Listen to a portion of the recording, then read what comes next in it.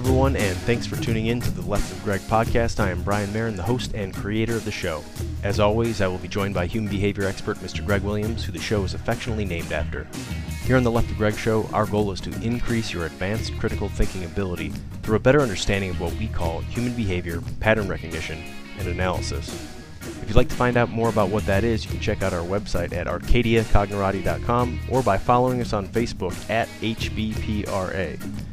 Please support the show by checking out our Patreon site, where for just a few dollars you can have access to all kinds of episode extras, videos, and short tutorials that are updated weekly.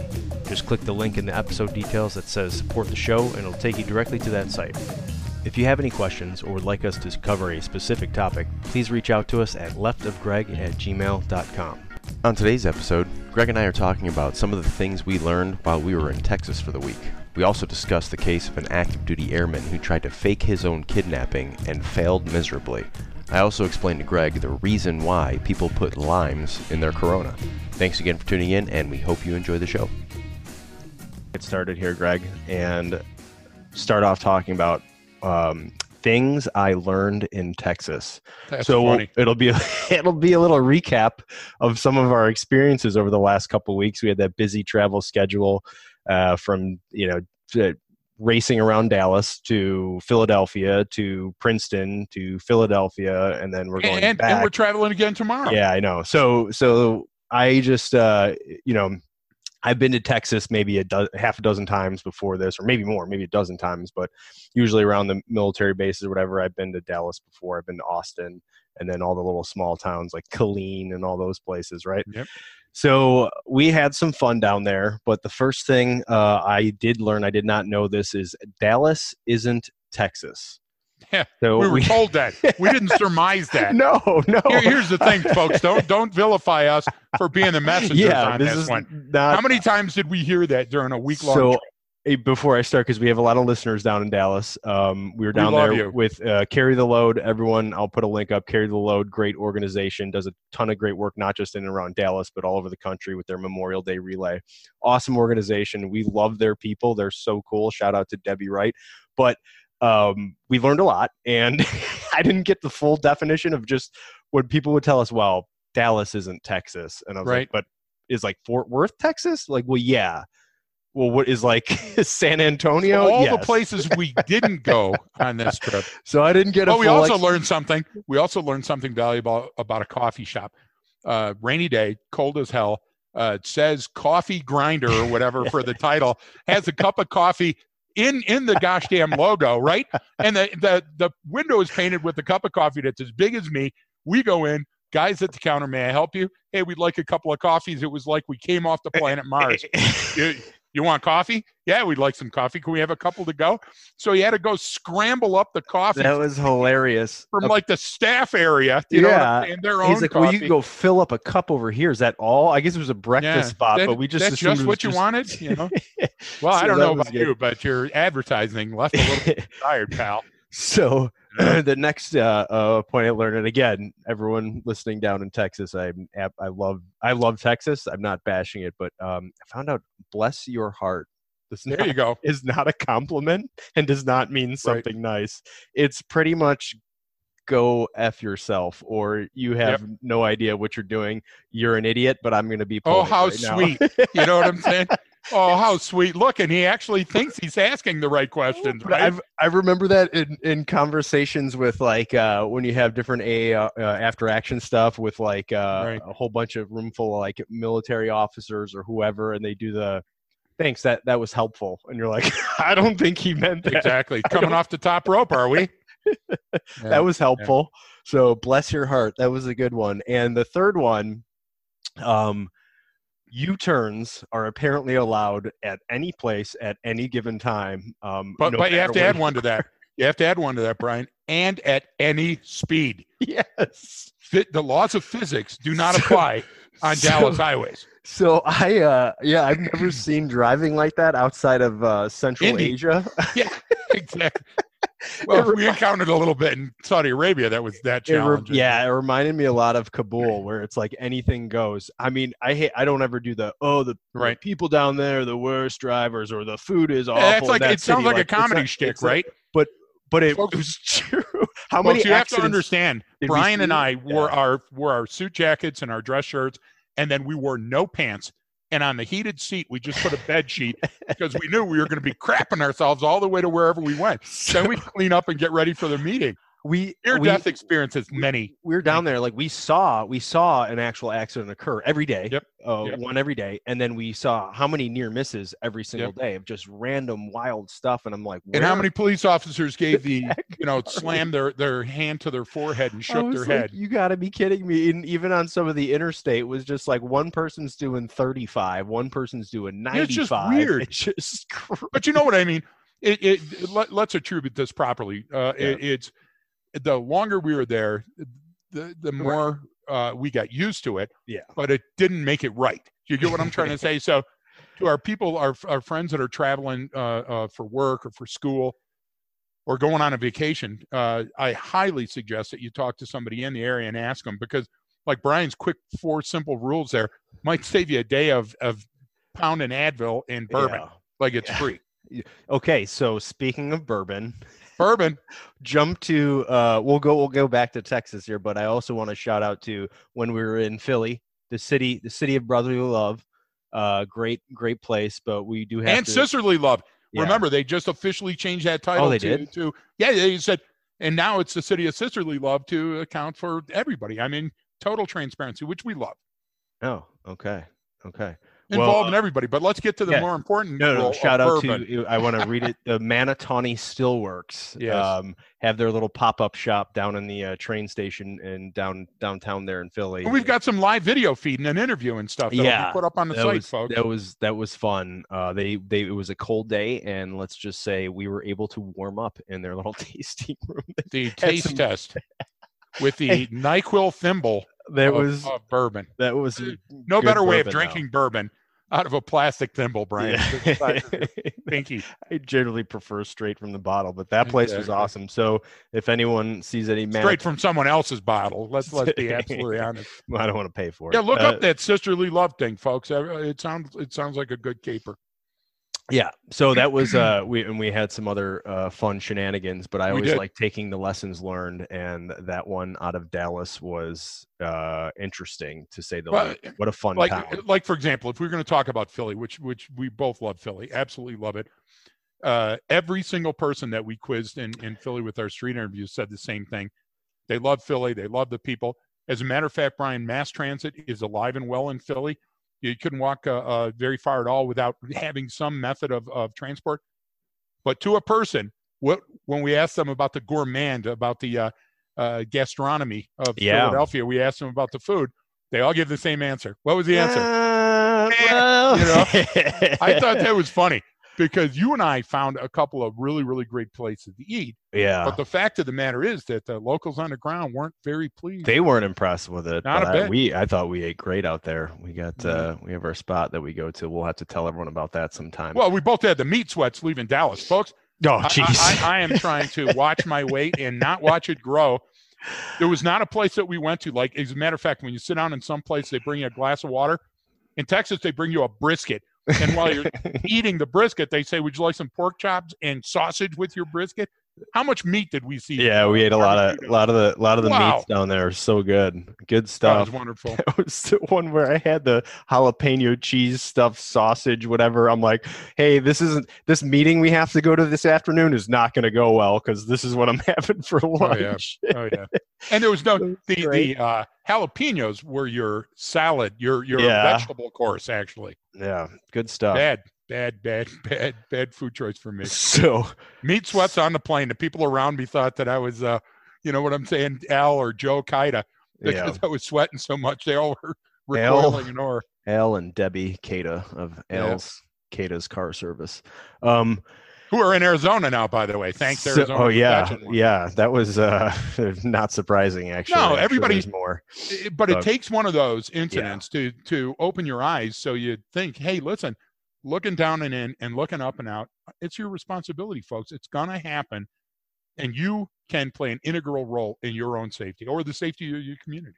Yeah, exactly. So one story, Greg, I wanted to run past you here, because it'll probably lead in. We see things like this all the time, but this was let me just read it real quick. Sure. Staff Sergeant Keith Kiefer, or Keffer, I don't know how to pronounce it, who was assigned to the 91st Missile Wing of Minot Air Force Base, was found January 22nd in a ditch in Northern California, claiming he was kidnapped and that he could not recall his name. Hey, we used that dodge before. This sounds like something's wrong with this story. It doesn't pass the smell test, Marin. Police have determined that he made up the incident in hopes he would be released from the military.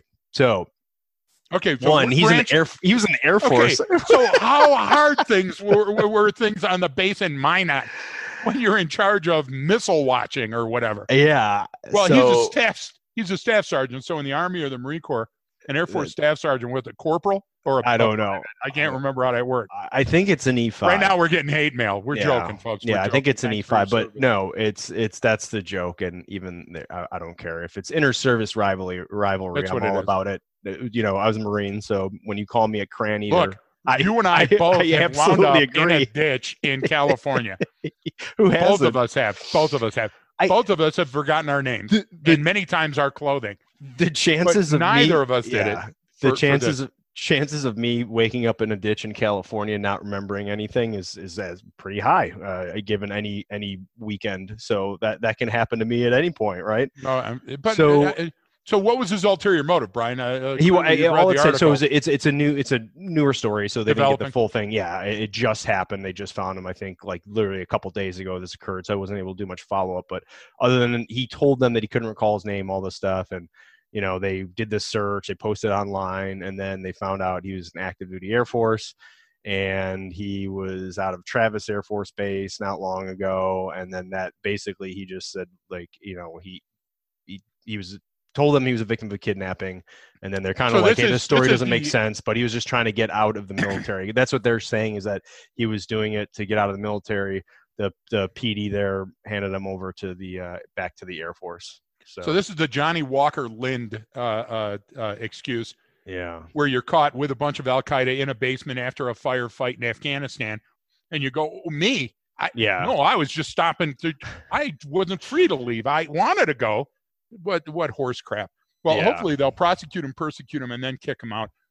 You know what I always think of in situations like this, Brian, is the man hours in the emergency service and law enforcement professionals that are needlessly tying up everything that they need to be. You get what I'm trying to say on one of these. And this kid, what a poor execution of a critical thinking. You know, I mean, just bad. So we've seen that before, actually, in California, too, as well. I remember a case we were following about a year and a half ago, too, something similar where someone was found, and it was kind of like, wait a minute, what happened? You got kidnapped? This story isn't put together. So in his case, it was I would say a fairly low level of organization. So he didn't have a good. Now you remember on the other caper, there was a spiral that, hey, listen, this was true, and there was a certain band of just horrible kidnappers. That went out there. Do you get what I'm trying to say? And the reason that the story on that one didn't pass the smell test is the criminals were terrible, and so even the cops were going, look, what kind of idiot would do these type of things? And the lady was going, you haven't met them, but they're out there, right? So what's interesting, Brian, there's a psychological malady, mental illness that's called Munchausen by proxy. And there's people that have care over others, whether it's a child or a kid, a baby, an old person, and they're supposed to be in charge of that person's care. And what happens is they're inadvertently poisoning that person or injuring that person over and over and over to continue that level of care. And it's kind of a weird thing. So inside their mind, they think that they're the hero in this situation, that they're actually doing something that's very good. And what's happening is they're harming or in some circumstances killing a person. So you got to look through a lens. And if there was a lens that had a number of choices on it, you'd have Munchausen. That's one possible angle. Okay. You'd have another angle where I'm sure you've heard of the coppers that have shot themselves before on the line of duty, and then there's this big protracted investigation. Then they find out, hey, wait a minute, he shot himself. And then you have, pardon me, getting over this Mahanga. Thank you, Dallas. Yeah, the coronavirus. I had the corona and the Lyme and the virus. Brian, why do they put Lyme in a corona? Because otherwise it tastes like Corona. There we go. So thank you for that. You're welcome. I didn't know you just heard that. It was the first time you heard that was this week. I never heard that. So, but then the final one, Brian, in this little triangle of hate, death, and fear that we're talking about today, would be situations like this where a person claims to be kidnapped, to throw sometimes off a scent of something else that they're doing, or to gain attention and notoriety for something when it's all a lie. So there's a couple of those there, and you probably heard the fringes, like those people that ask for a GoFundMe type thing. Yeah. So the kid that has cancer, but there's no such kid and no cancer. Yeah. Or these are human dilemmas that we encounter. So, yeah. And you get it. So go into, and we don't get too far into, hey, that's this psychological principle or that's that psychological principle, because there's a lot of them. And we don't ever want to say, hey, that's just one way to look, or that's one way to look at things. Oh, yeah. At a user end level, you need to take this into account. Now, if you're a clinical psychologist or that's your milieu, that's your area of study, then you're already catching on. You're already going to know all these things. Yeah. So what are those takeaways? What do we see? Because you do see this a lot. So playing playing almost like the victim or the hero, right? Hey, I was victimized by this, and you get, and I think there can be again, these all go into little spirals. So you mentioned like a version of a cop shooting themselves and then saying something else happened. I know someone who accidentally shot themselves on a deployment, and they were messing around with their sidearm, and then it was obvious to everyone there. We all knew, sent him away for help, but obviously it's at a time where just because you got shot doesn't mean you ain't coming back to the battlefield, right? Buddy. Exactly. So he got sent back, and someone had actually from our unit had seen him and said, "Hey, what happened?" And he said, "Oh yeah, I got hit with an AK round during a firefight, and I'm headed back." Okay, in. so there's the problem. But then here's what, and then slowly as they are both traveling to the same place, he's going, uh-oh. And so he walked in and said, "Hey, I heard so-and-so got shot." And it was like, "What? No, he shot himself on post." And it was like, "Oh, okay, but why did he say that?" So that in that situation, he was embarrassed and didn't want to tell the story of what actually happened. He didn't go out afterwards and say, "Hey, I'm a hero," or something happened. He never did that. So that's a continuum you have to build for our audience. You have to say at the left side of it is here his fear of being found out and his embarrassment because it was a crappy situation is at one end of the spectrum. Let's go just a little on and turn the dial a little bit up on that.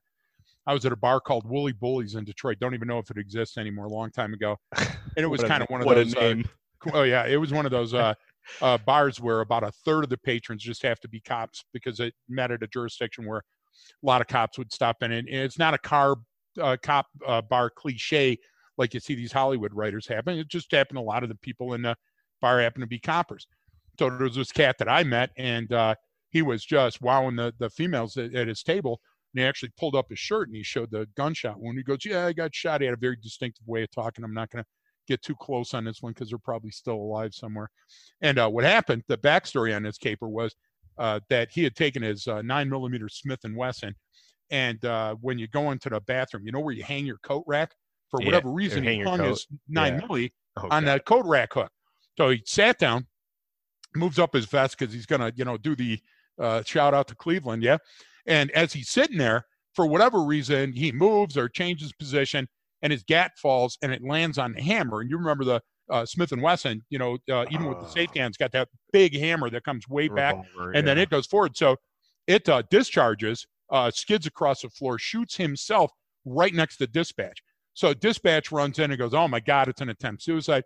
Yeah. And everybody does the investigation, including him, and says, "Wait, it was an accident. Look, because it's a 9mm, because it was fired out of a pistol, and because it was at that range and nothing was restraining it, the internal ballistics were in its favor, went through, didn't cream anything. He's on the road a couple of weeks later with these huge scar tissue things, but he's okay." So now he did what your buddy did, yeah? But he changed it because he was using nefarious needs. He was actually trying to role play, "Hey, look at the hero I am. Yeah, I'm a cop. I was shot on the street." If you're doing something to gain an advantage like that, I think it's fraudulent. And I think it's worse than that stolen valor stuff, right? Your buddy just trying to get out of a bad situation. But again, if you got a free meal or a cup of coffee out of it or proverbially, met somebody, if you know what I'm saying, then I think it's wrong, Brian. Well, that goes back into the intent of doing it. Like, Precisely. You have people at a bar saying things to sound cool to impress a girl, oh yeah, I was in this unit or went to this training, or I'm a so-and-so, or I'm a this, and then they're not, because they're just trying to impress someone, which is different than the person going out with wearing a uniform with all that stuff on them, saying I was in this unit or went to this school, and they didn't, or weren't in the military at all. Yes. Two completely different, those right. behaviors. So the behaviors are the same, yes. but the intent is different, right? Yeah, I totally agree. So and it's important to understand that, because it's like, we sometimes overreact. Well, how could you say that? You weren't there in that time. It's like, look, man, I'm trying to impress this chick so I can take her out on a date. You know what I mean? I'm not trying to get right. I'm not trying to get. So it's funny how people do that sometimes, but to go to the level of, all right, hey, I'm gonna fake my own kidnapping. No. And so let's go to that. So let's stay on that wavelength for a minute, and let's talk about Sarge. And I know his name was Joe, and I have, folks are going to have to do your homework on this one. Look up Illinois, probably 2015, mid to late summer, and I think his name was like Joe Galinowitz, Sergeant Joe, and they called him Sarge on the street. So all of a sudden, worst call on the radio, hey, dispatch, shots fired. You can imagine everybody tensing up during that, whether you're a cop or a soldier or a private citizen. You know enough about the context of that call. 3 suspects. I'm at the old cement foundry. I'm chasing him now. Woo, woo. They hear the sirens, and all of a sudden he yells again, shots fired. Hey, officer down. He, being the officer, coppers from every agency. I think there was 400 people responded to this incident from all these different agencies, and they found him dead. So here he is behind the cement foundry. And check my facts, folks. I'm close. Dead from multiple gunshot wounds. Long story short, they were self-inflicted, and the event never happened. Long, protracted investigation in every facet of his life. He was about to get indicted. He was about to get caught on these things that he did. They had seized his bank accounts. There was illegal and suspected illegal activity in all these facets. And folks, when I say nefarious, that's what I'm talking about. I'm talking about there was, he wasn't a good guy. There was bad things that were going on. And he knew he was going to check out early. But what he decided to do is go out like a hero. Do you get what I'm trying to say? So his last memories of him to the news media and to his supervisors would be like, oh, man, Joe went down like a hero. When in fact what he did, again, is needlessly, like, you got to understand, when a copper's been shot, some civilians and some coppers are going to be at risk. One, coppers driving way too fast to try to get the officer down. Yeah. They might run an intersection and hurt or kill somebody. They might be stopping you, and you move to the wrong direction at the wrong time, and they think, wow, this is the suspect. It was a sham. It was a lie. So when we go to this kidnapping kid, he would be less than Sergeant Joe. Do you get what I'm trying to say? He'd be high up on that you're an ass stage, and it would be well past those guys that got shot and played it off. But I think your assessment about the intent is hugely important here. What are you covering up? What are you trying to sell me? What's your goal here? Well, yeah, and that comes down to all of these, and that's how I would say regulate a response to it, right? So it's like, all right, well, what is this person intending to actually do? Are you intending to get a free beer at a bar, or are you intending to collect money? You know me, I think that's still wrong. No. You're saying it's grades of wrong. Yeah, absolutely. It's just like any degree of any crime, right? It's what is their actual intent behind this? It's like, hey, man, I'm trying to impress a chick. Okay, you're an ass, but you don't need to go to jail. But you're not a criminal. Yeah, you're just a jackass, right? And that there's plenty of jackasses out there. So it's just, and I think that's a good way to look at some of these. So you got this guy who he's trying to get out of the Air Force. I don't know why you'd try to get out of that. I think I tried to get in and they wouldn't let me. I tried to change my service over to them, and they said no. So we've got to our Air Force fans out there. It's just we're joking. Service rivalry. I'm sitting. At least here. You're not in the Navy. Yeah, got that going for you. I'm typing with my fists and headbutting my computer to turn it on. Like, you made the right decision on going into the Air Force. Dude, when we went to Hawaii and we went to Bellows, and they had a bowling alley and bars and people were on the beach, and I go, what's that? And they go, that's the Air Force. I was like, oh, I got screwed. I made every wrong decision. So So anyway, but to raise to that level, it's like, so now his intent is to do this, and it's like, what are the ramifications of this? Like you just said, there's obviously now the law enforcement has to get involved, and the community has to get involved, and resources are allocated to someone who didn't. So that's, to me, now that's a much higher level of crime, because Precisely. look at what you caused. Here's the second and third order effects of that. Same thing. Now, what if they're following up on someone gives a tip that they think is correct, and now, like you said, that initiates a pursuit that has nothing to do with this, and then someone gets killed in that pursuit. This is what happens. Cause. Yep. Yeah, it's that vicarious liability. So here's my thing. Okay, I have a hard time with the term hero, because we tend to misapply hero sometimes. Yeah, but it gets used a little fast and loose. Fast and loose. I'll agree with you. So, or what do you call it? Loosey goosey. Loosey goosey is Brian's favorite term. Not my term. There's not a day that goes by that he doesn't say loosey goosey. Never said that in my life except right now. You're killing me. Stop. So anytime that somebody would have you think that heroism is voluntary and intentional, I think therein lies the rub. And what I mean by that, Brian, is most acts of heroism that you and I have witnessed or been involved in any manner, nobody said, hey, this is my chance to be a hero. Nobody stepped forward and said, now I shall show you, demonstrate heroism. What happened is the situation evolved, and that person stepped in. Yeah. And they made a choice, but it was a choice on helping their buddy, not a choice on, hey, I'm going to have my marble or granite name up on a wall somewhere. That's horse crap, I think. Yeah, and so this gets into a number of different cases, right? Like, because you sent me the one on the fire investigators, right, out on the East Coast, and you see that a lot of times. We've even used the example of the forensic examiner, I forget his name, doesn't matter, bald guy who started planting evidence to show his techniques work. Yeah, hey, and you could just tell from the video we picked out that's deception indicator after deception indicator when he was on that 60-minute show or Dateline. Well, before he got caught. He got caught, and but that's the thing. So why let's get into that, because these are all different. So here's I feel like these are all different examples of an overarching theme. What is that overarching theme? So here we have a Fabergé egg, and you're looking in one hole. I've turned it. I'm looking in another hole.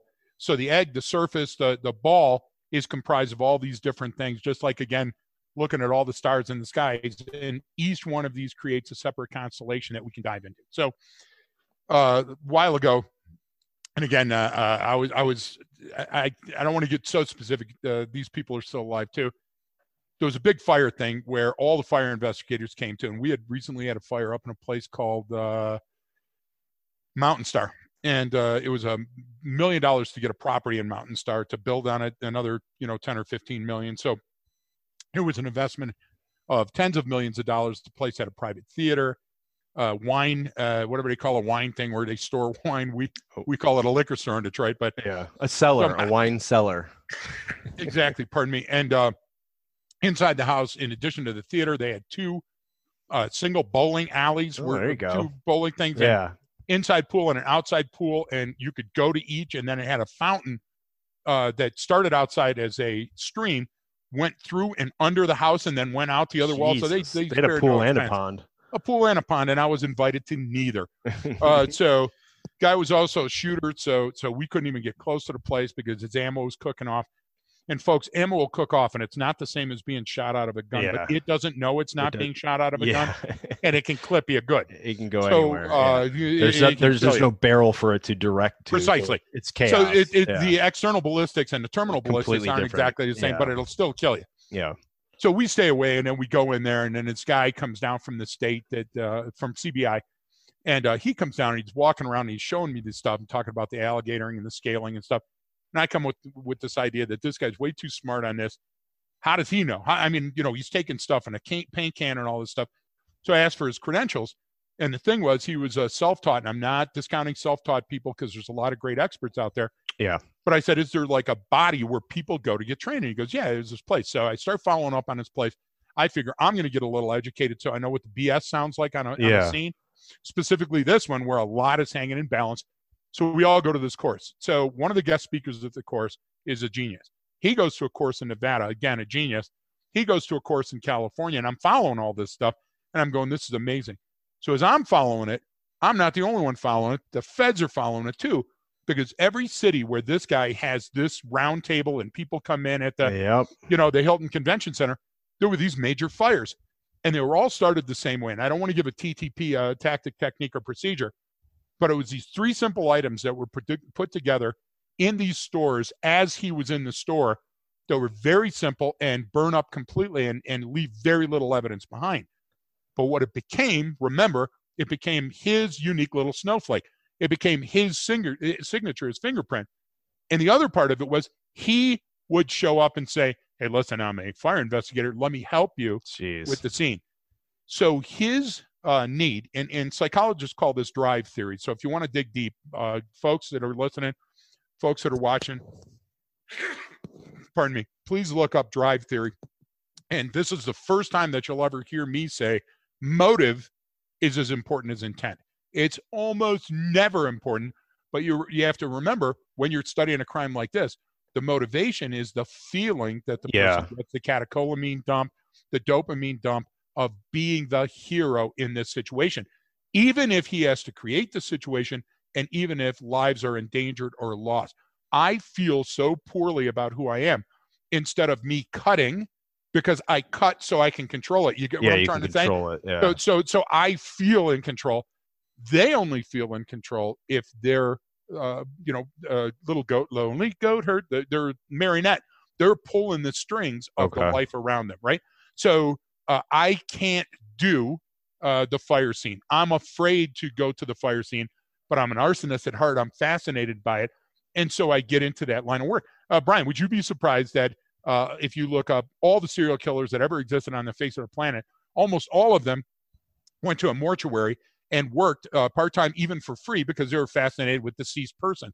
Almost everyone to a person went and did police ride-alongs and became part of some police program. Why? Because it's a satellite. You're close to that. It's a moth to a flame, and it titillates you. It scintillates you and gives you that excitement. Right. And when you can't get the excitement that you crave from just watching a fire, Brian, you create the fire.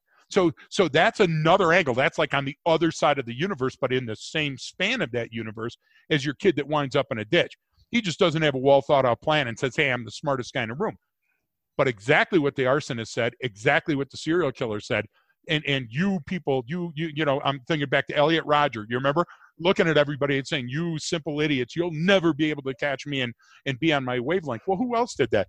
The kids from Columbine, Klebold and Harris. They think that there's a perfect example. So we could go right down a list of all these guys and all these ladies that said, I'm smarter than the average bear.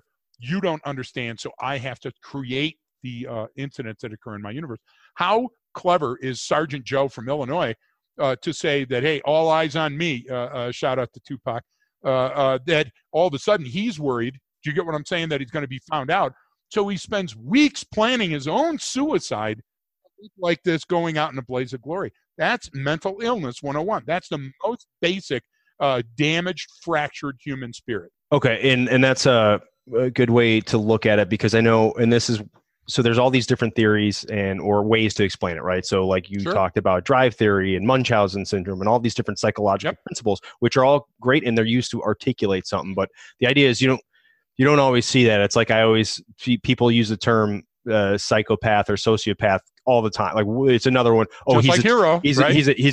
He's a psychopath. It's like, well, first of all, maybe are you a clinical psychologist that has administered the test for that, where it's a 20 or 21 question test and you rated it 0, 1, or 2, like, and you saw his score? No, okay, so stop. You might have some traits that are similar to that, but that in itself doesn't mean anything. Like they've watched Silence of the Lambs twice on Netflix. Doesn't mean they're a criminal even, and then there's a lot of it comes down to people. There's lack of empathy. There's narcissism. There's all that stuff, and people kind of throw it around. Each are a bias, right? Yeah. Each one of those are a bias and lead to fractures or scar tissue. And sometimes when you like them, you exploit them, and that's the difference between you and I and one of them.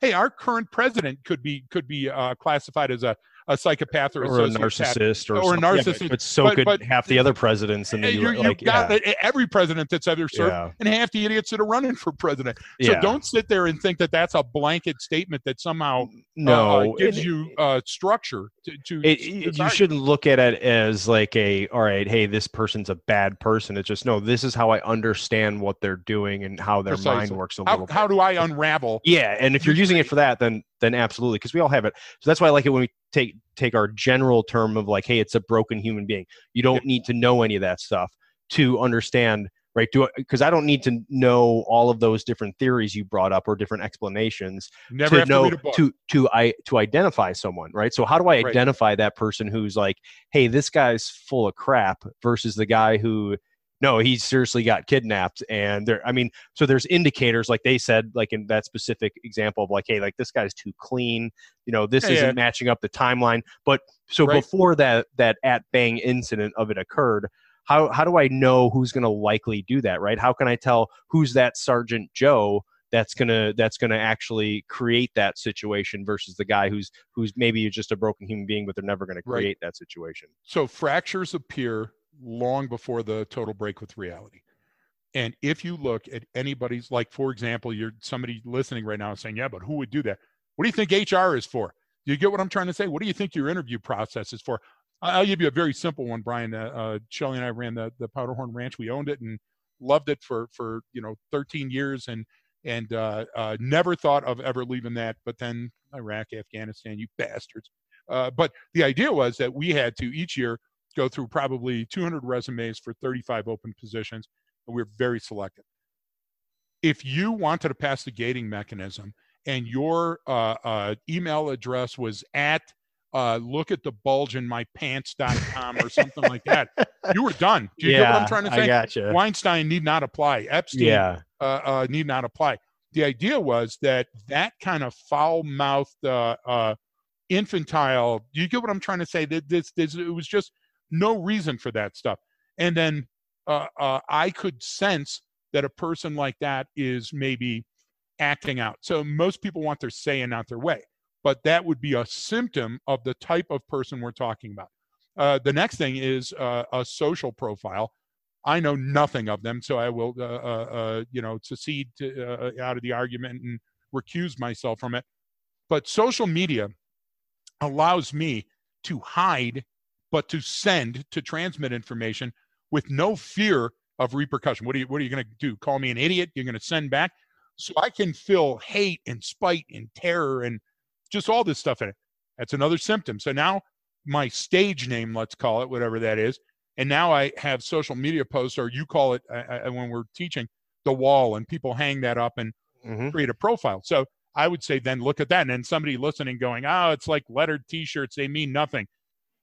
They mean nothing unless you walk into Columbine wearing them, wearing a trench coat. You see what I'm saying? So what you have to do is you have to, for example, never put a round peg in a square hole and never rush to an unreasonable conclusion. Two of the best bits of advice I can give anybody listening. But, pardon me, the Mahanga. But you have a situation here where what a person says and their actions, for example, incongruent actions. This kid was kidnapped. What in God's name did this young Air Force sergeant possess? Do you understand what I'm trying to say? Where he would be kidnapped. That he could have traded for it. So how many times did we have to go when we were doing insider threat training, Brian, and we were deployed to Afghanistan and we were going into groups, and somebody would always come up and go, well, my biggest fear is whatever. And it's like you had to tell them, hey, no harm, no foul, retro. But you're unlikely in your position at your assignment right now to be targeted. So you have to be paying attention. But all that anxiety that you're bringing it on yourself. Now, these guys that are in this situation are much more in danger, and they're not even answering the phone. So what you have to do is you have to sort of line those things up. So you have to have the contextual, and then you have to measure it against a baseline. And for example, the signals, anybody that's telling you too much information is a con man. Con comes from the term confidence. And when I say man, I mean man, woman. I don't care how you identify, whatever it is. A person that has verbal diarrhea is lying to you. Because, Brian, if you go into great detail and I ask you, well, you're not a good thing because of your lifestyle choices and your alcohol-induced blackouts. But if I ask a normal human, by the way, and I said, hey, what did you have for lunch last Tuesday? They would have to think about it. And then they wouldn't come to you and go, last Tuesday, I had the most awe-inspiring chicken salad sandwich that was from this little bodega. That was not even writers do that. Right. Hemingway didn't do that. But listen when you hear somebody trying to say something and they go, and another thing. And then Tommy and Billy was there. And then you asked Jimmy. And I swear to God, if I hear those sentences when I'm talking to anybody, all lie indicators. You get what I'm trying to say? Now you're saying, well, some people say, I swear to God. Yeah, but not in that context. So the relevance of the location within which they're making those statements means a lot to me too. All right. So you talked about incongruent signals is a big one, right? So we use that term. Is what's coming out of my mouth matching what's going on with my body, with the story, with the context, with the relevance, with the baseline, right? But remember, life is simple. Life is simple, and it's a metrics of repeat behaviors, right? Human behavior pattern recognition and analysis. So all of a sudden, you've got a guy kidnapped. Well, kidnapping is a life felony. So it's like the biggest thing in the world. It's like seeing a nuclear bomb on the horizon. It changes everything. And all of a sudden, this kid, and they dumped him in a ditch. Okay, so that's incongruent, and it's well outside of the scope. Second thing is, look for simple stuff. Right. Your life is simple. When you would answer, it would be simple. If you asked me where was I last Tuesday at 8:00, I go, I don't know. Do you get what I'm trying to say? I'd have to check my calendar. So then the other thing is there is no bald guy with the white cat that's petting the cat. So this convoluted plan where there's a whole bunch of pieces that are going, Nicolas Cage with the red wire, blue wire, and the bomb on top of the thing. You remember he was the master blaster, and the other guy, Face Off, who was chasing him. It's all horse crap. That's John Woo, and that's wonderful to watch if you got a couple hours to waste. That's not how life works. But I would ask you to take a look at Access. The people that perpetrate the types of things that you're talking about, for example, with the arson, the person that's shooting themselves, the person that's trying to ingratiate themselves into a situation to pull a con, they require access, and access gives them the power that they need. Do you get what I'm trying to say? So being able to operate behind the velvet ropes, being able to skate out there on the thin ice. Remember Abagnale, the guy that posed as a an airline pilot one week and then he was robbing all the banks. He was fake checks and all that. Yeah. Okay. So do you honestly think that his drive theory, if we want to go down that, had to do with monetary gain? Do you think his motivation was that, hey, he wanted to make more money? Was that his intent? No, his intent was there's a need that's deep inside of me that can only be filled by me exploiting these folks and going, I'm smarter than you. And that was Elliot Rodger, except Elliot Rodger said, hey, listen, no women look at me, so I'm going to make you pay for the rest of your lives the way you humiliated me. So it's different sides of that same coin. It's only a very thin membrane that separates a guy like Abagnale from a guy like John Wayne Gacy.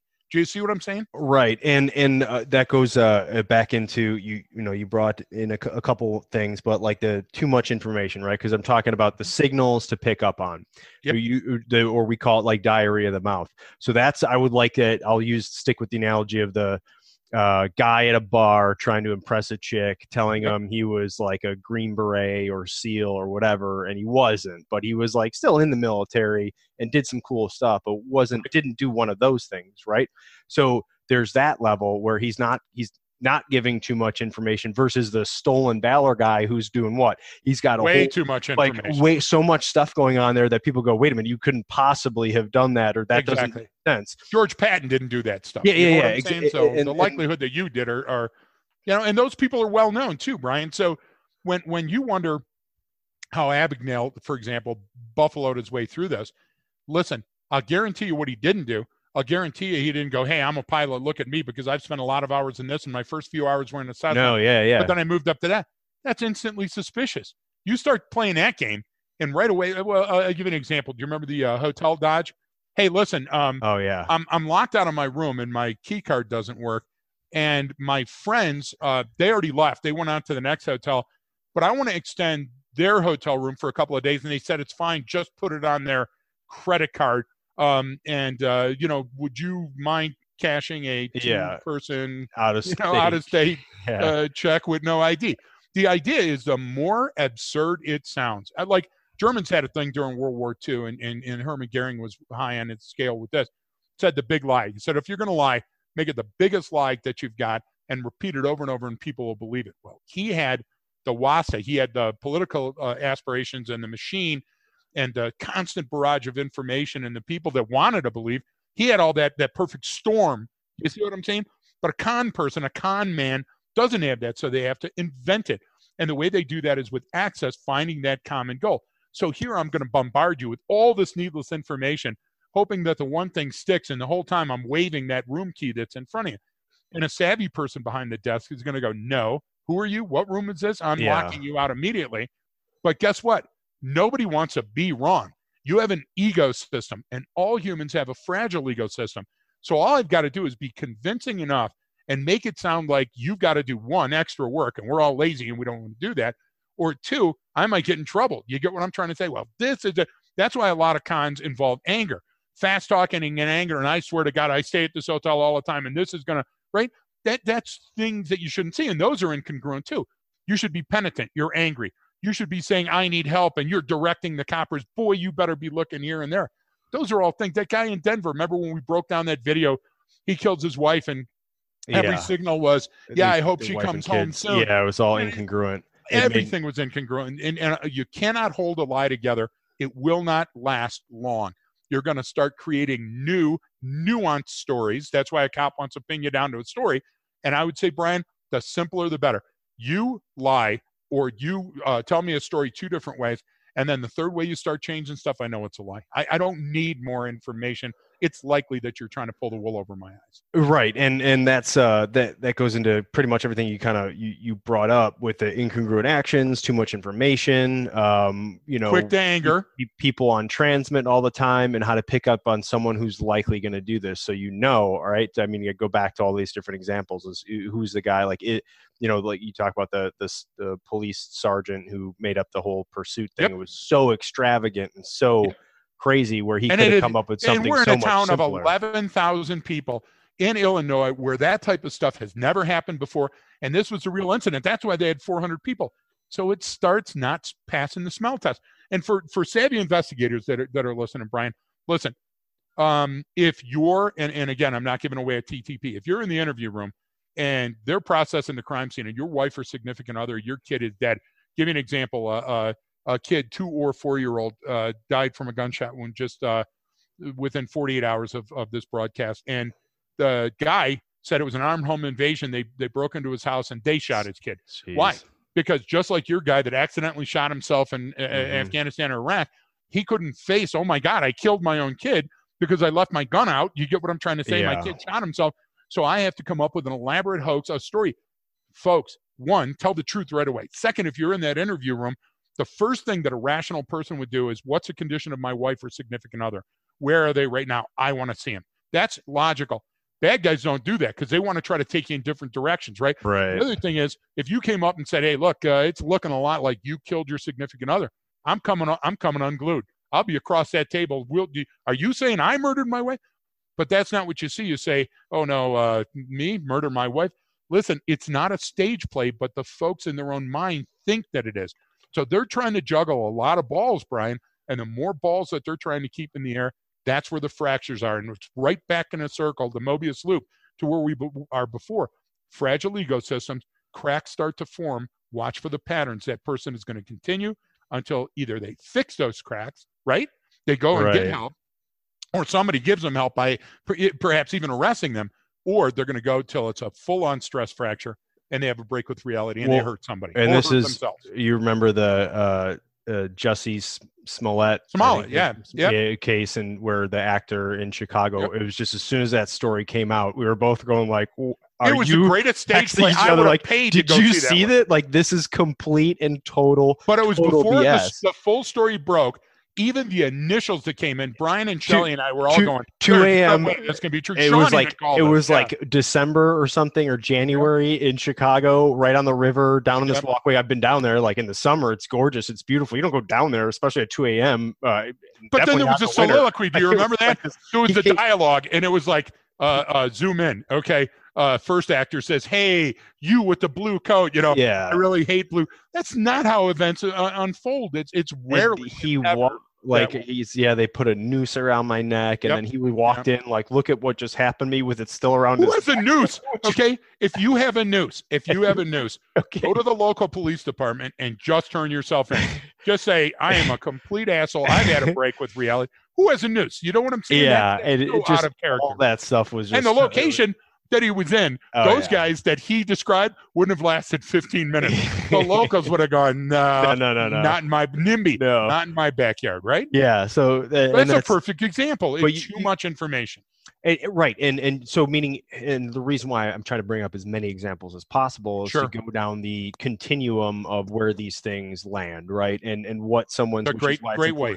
Is we don't ever really talk about motive and motivation because it's unnecessary to, you don't need it to solve a crime or understand a situation. It's just, you got to worry about the intent, because if you go with their motive, then that opens Pandora's box into, it's about religion, it's about, and there's experts culture, on both sides that are getting paid to testify the same argument. But then you can go down and say like, well, that's a socioeconomic issue, that's a psychological issue, that's about religion, and that religion's it's like, well, wait a minute, just deal with the person, the behavior of the person. Like they're an ass. And you understand that when I talk about motive, I talk about the 4 F's.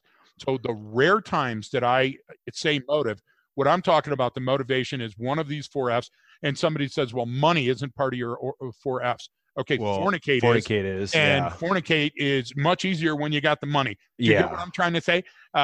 Nobody looked at me. I wasn't that kid. I never went to my high school prom, okay?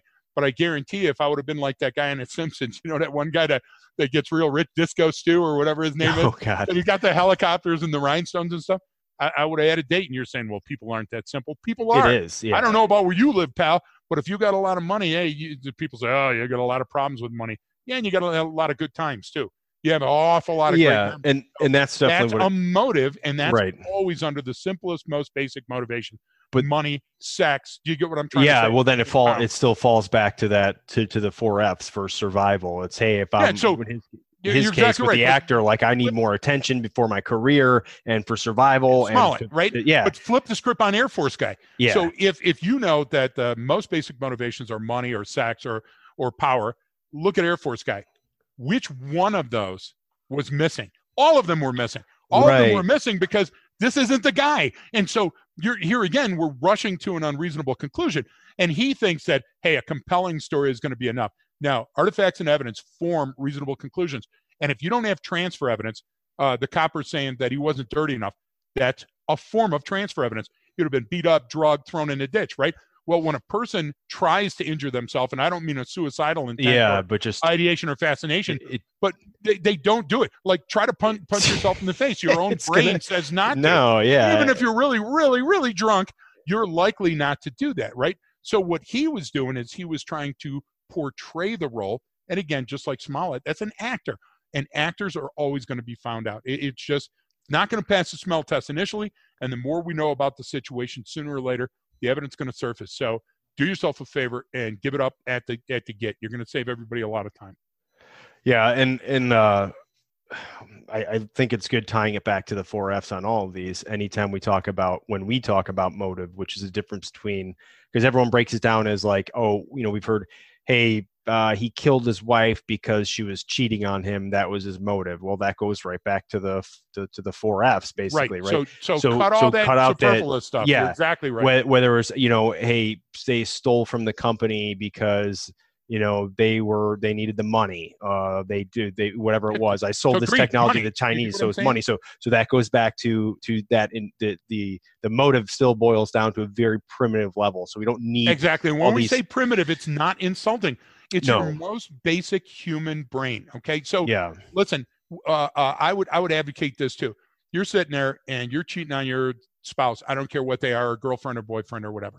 So put it in any conventional situation that works for you. And you're sitting there thinking, you know what? If I get a bunch of insurance on my current, then if they died and it wasn't investigated, then the spouse that I'm with right now, we could have a wonderful life. Nothing gets easier at 35,000 feet.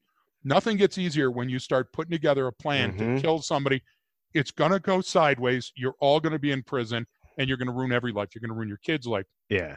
And your friend's life, and the person you killed life. And it always comes out that way. But people can't see that because our primitive drives are chemicals.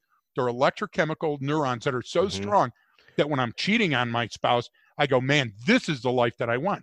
That's not the life that you want. It's fun and exciting like the old life you used to have. Yeah. So get off your ass and go buy a card and buy your wife something or your husband something nice and go back and spend time with them. You can resurrect it. Or, Brian, go to them and go, I don't love you anymore and I'm leaving. Don't kill them. Yeah. That's what I'm trying to say is it's right there on the surface. A very thin membrane separates life. Right. And you don't have to go down that path. Right. So back to the whole primitive and the 4Fs, if all those it's electrochemical neurotransmitters, right? And that's what gets us to do everything, even that things that we think were, I'm consciously doing this for a certain reason. It's like, well, there's an unconscious reason you're even doing that behavior. It's not just for what you think it is. And it's all inside your brain, and it's all regulated by it's so strong. That's how people get into these situations. Yeah. That's how you get into, because people always want to ask, and we don't ever really, since we don't really get into motive that way. I like how we framed with the 4Fs, so we can talk about it that way. Is, well, why would people do this? Well, why would people want to do that? It's like, well, we just talked. It comes down to the guy at the bar wants to meet a girl that will have sex with him. So he's lying and making up those stories in order to fornicate, right? Whatever, this guy with the go to feed for a second, okay? Yeah, okay. Yeah. When you think of feed, food doesn't just have to be food as sustenance. It can be an addiction. It can be alcohol or meth or opiates. So you need to feed the beast. We talk about that all the time. Talk about feeding the beast. So now I'm sitting there in a bar. I'm on my last 20. Jukebox is playing. This female or male is hitting on me, and I like it or I hate it. And I'm going, man, I swear to God, if I based up some rock right now, this would be a great thing. I don't have enough money, but I do have a gun. Do you get what I'm trying to say? So now it turns into other things, and you're going, well, that's a horrible leap of logic in your critical thinking skills. Why? Because I'm not thinking rationally. I'm thinking I have to feed the beast. So fighting. Will I fight? Yeah, I'll fight. But guess what? When that cop comes up, he's got a gun too, and he might be good at it. So I'm going to flee. I'm going to flee to live to fight another game. Well, there's 3 Fs right there. And the final being fornicate. Every song, every movie, every poem, everything that has been written on the face of the planet, except by Weird Al Yankovic, comes down to sex. And what I mean by that is procreation and fornication. I'm not trying to gutter it down, Brian. I'm trying to say it's a motivation as much in your genetics as it is in the Bible. Be fruitful and multiply. Right. And so everybody historically knows that that's a drive. Now, you couple one with the other, holy Moses, do you have a situation. So you cover fight and flee. And you're going, they're 2 different ends of the spectrum. No, they're not. No, they're not. Now I'm in a car, and you're trying to stop my car, and you're a copper, and you're waving for me to stop. And I go, should I stay or should I go? 3 strikes, you're out, buddy. Guess what? Wrong day to beat a cop. And you're saying, there's no way you're saying that you would drive over a person. Happens every day. And then the next day they say, oh, my daughter could never do that. She could never kill. This is what we're talking about. We're talking about being in charge of your own life takes work, takes effort, and being a bad person is one thin membrane away for every one of us every day. And we have to work at being good. We have to. Well, and I think that's part of, so you brought into, then, hey, well, why would people mimic this, or why would they do this behavior? And go to the Stolen Valor Act guys who put all these medals on they didn't earn and say all this. They're mimicking what they're just doing it wrong. They're mimicking what they want to be. I want to be that person. I'm not that person. Right. So I'm going to mimic it. You're so right. So here's the hard path. Working out, being a good person, joining those units. They don't want to go that hard, Brian. You got to burn calories, Greg. Exactly. You're exactly right. You got to want it, really. You just got to want it, as my brother said. Same guy. Ditch guy's going, that's so funny. Your brother's a great Navy SEAL. Thanks for his service. Listen, ditch guy is going, this blows. That's the first focus. This is how your brain works. It's that simple, too. Right. And then he looks around and he goes, I could be here. I could be back in a block. Now, he's not thinking back in a block. He was washing dishes, didn't make a lot of money. His mom was ragging on him. What he's thinking is whatever's in front of him right now, he wants to change that. Mm-hmm. So he doesn't sit there and think about, like, hey, re-enlistment comes up. First of all, folks, you're not forced to be in the military. Yeah. But when you're in the military, you have a contract, right? And then your contract expires. You can say, okay, when it expires, I'm going to leave. But he didn't think of that. He thought, kidnapping. I've seen enough of these Hollywood movies. That's a fractured human that is trying to fill that hole with an unreasonable jump of logic. Listen, Right. spirals go different directions, but spirals are like sparklers. They can light fires that you're not going to be able to put out. The simplest answer is, Gordian knot theory. The simplest answer is probably the best answer for you, and it's not winding up in a ditch in Ojai. Well, right, and that's exactly how they go down that path of this is why it's like, okay, well, I want to end the situation I'm in right now. How do I do that? Well, I can't take off and flee because they're going to be looking for me, right? I that's a crime. I can't just leave the military whenever I want. I can get locked up for that, right? And I don't want to stick around and hang around here for the rest of my enlistment. That blows. I don't want to do that. Well, what can I do? How do I get out of this and still come out on top, right? How do I leave in my mind and still not doing what I signed up for and what I said I was going to do, and fulfilling my word? It's my honor, my word, my bond. Yeah, how do I get out of this? And I think that's with a lot of them where it's, okay, I can't be this person, or I can't do this anymore, so I'm going to mimic it or get out of it, or I'm going to. But the reason why I come back to what you were talking about, and the reason why I brought this up and say, like, you can do that, right? So mimicking good behavior will eventually get you to do good behavior, even if you're just mimicking it. Neurons are designed to do that. So if I go, mirror neurons are designed to make you afraid when people are afraid, so you can avoid danger, or make you smile and happy so you can become part of a group and be entrenched. So rather than that person, hey, dressing up in a military uniform they didn't earn or anything. Well, if they basically if they surrounded themselves with people like that and learned from them and became a better person and earned that, or either went in the military or just did whatever with their life, you can change it. Meaning they're not always, you don't have to go down that path of, I'm going to fake a kidnapping or I'm going to do this. There's other options available, but just identifying those people is, it's that broken human being. If you're likely to say this, what else are you likely to do? You're exactly right. And a little thing leads to a big thing. So I would ask our viewers or our listeners to think of my term of holding it together. Everybody's heard about you and your life and your person and your soul, and you want to try to hold it together. That's where we get the terms of those fractures. So as you're trying to hold it together, sometimes you have fractures. A brick home has fractures. A log home has fractures. Your basement leaks when it has fractures. So you can do one of two things, Brian. You can say, I'm going to actively work to fill that. And I want to fill it with something I don't have to do every week or every year. Do you get what I'm saying? Because it becomes monotonous, like the kid with his finger in the dike. But that takes work. It takes calories. It takes a plan. Or I'm going to let the fractures grow and grow. And we all know what's going to happen. Sooner or later, it's going to burst out. So it's up to you. Do you want to star cluster your life and burn out? Or do you want to have a good, enjoyable life? And there's a path. And guess what, Brian? If I don't know the path, I call really smart people and go, I'm in trouble. I don't know what to do next. The people that don't are going to resort to alcohol, or they're going to resort to some other form of abuse. Why? Because it takes my eye off the prize. I don't have to worry about what's happening in 15 minutes because I'm sure feeling great right now. But I will warn you, it's all there. Those fractures still exist. And if you don't address them now, they're only going to get worse. And some of the behaviors that you see in all of these individuals are just an exaggerated form of something all normal humans do, right? And that's why you go back to this. So you go back to the social media of, we want attention and acceptance, and I want people to like that photo I just posted, and that feels good to me.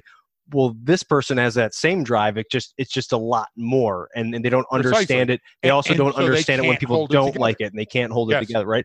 And so that's why to bring back to like you talked about a hiring process and getting on board, and you see the someone's email address is like you running and gunning at AOL.com or whatever it is. Putin bastard number 3. And you're like, okay. And now you put that into context. If they're 18 years old and just joined the military, okay, maybe is that as dangerous as they've been in 20 years and they're 37 or 38 years old or 40? But it's remarkable because almost nobody does that.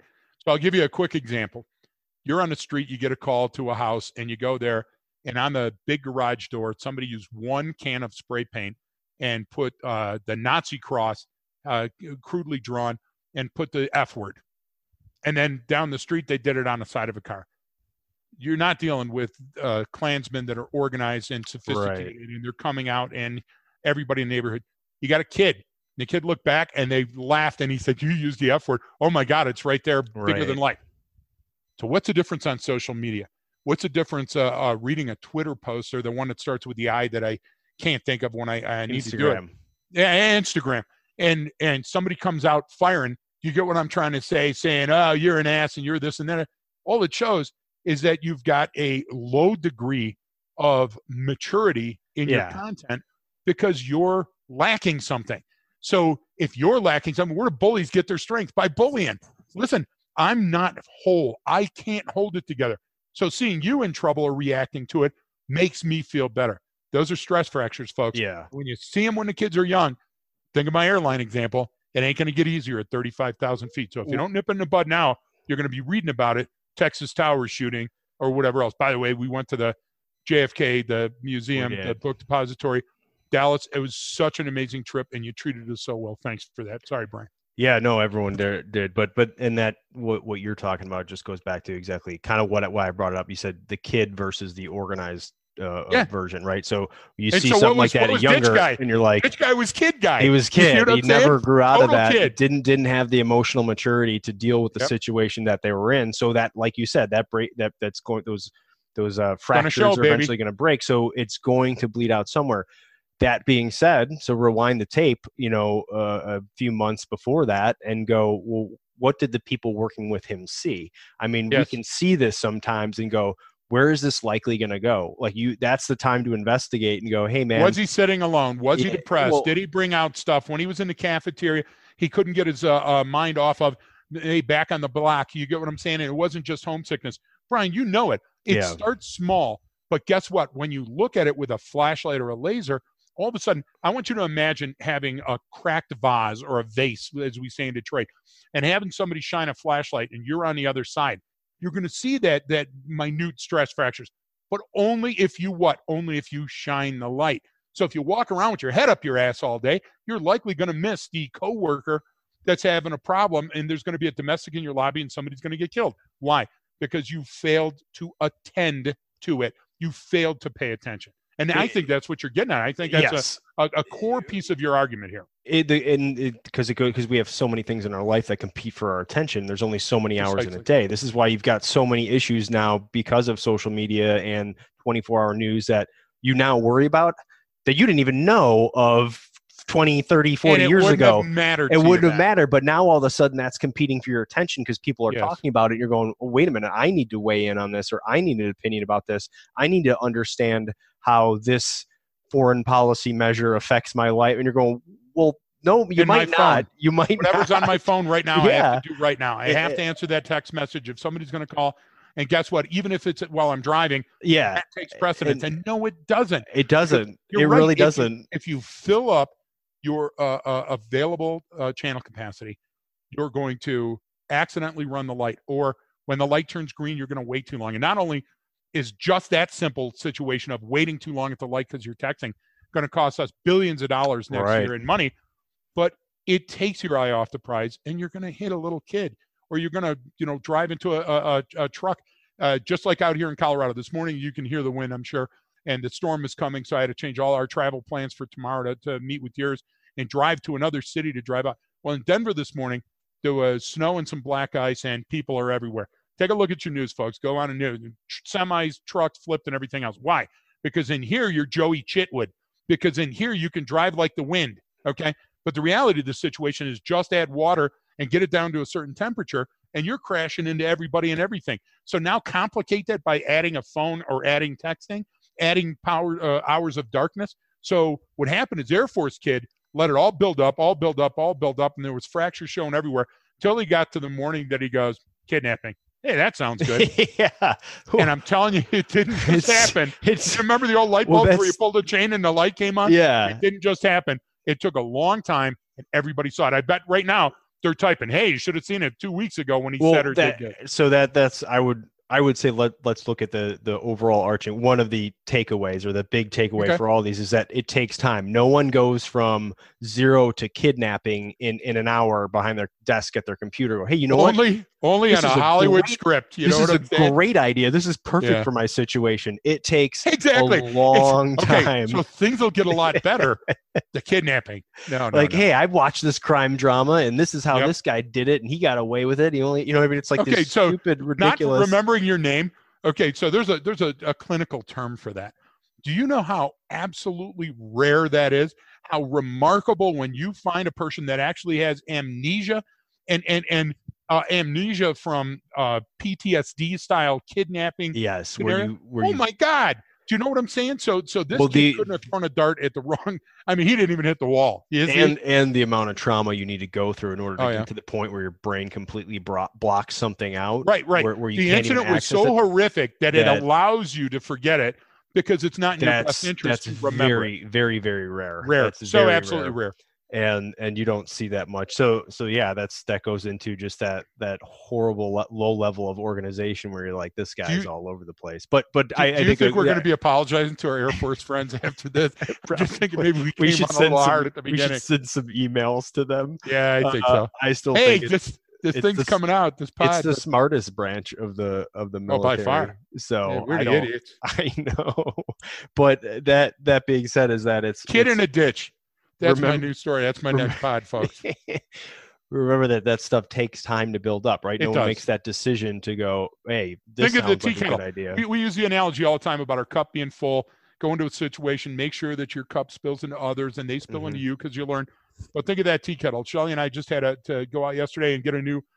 First learned about them in Saudi Arabia. You plug them in, it heats the water, a little thing. And so since then, for my tea or for any of the other stuff we're doing, like ramen for lunch, love that little tea kettle thing that you plug in. And it's not called a tea kettle. It's a little thing you press the button, it boils the water, and then you take it off, you know? Yeah. So whatever that's called in Detroit, we didn't have them, so I don't have a name. But that little damn thing, love them now. And they're so convenient. They are. But it doesn't heat the water all at once. You don't press the thing and Harry Potter runs in and goes Shazam. What happens is it takes time to boil. Time. Things take time to percolate. That robbery has to go from, and you're saying, what if target of opportunity crimes? Yep. But target of opportunity crimes may take less in your timeline, but there's still the gift of time and distance that allow you to see the incident's form. I've got to buck up. I got to secure that weapon. Hey, I'm going to open that door and I'm going to move fast. Mhm. The predatory looks, the mission focus. So anybody saying that they're not seeing them, I'm telling you, they're not looking. Yeah.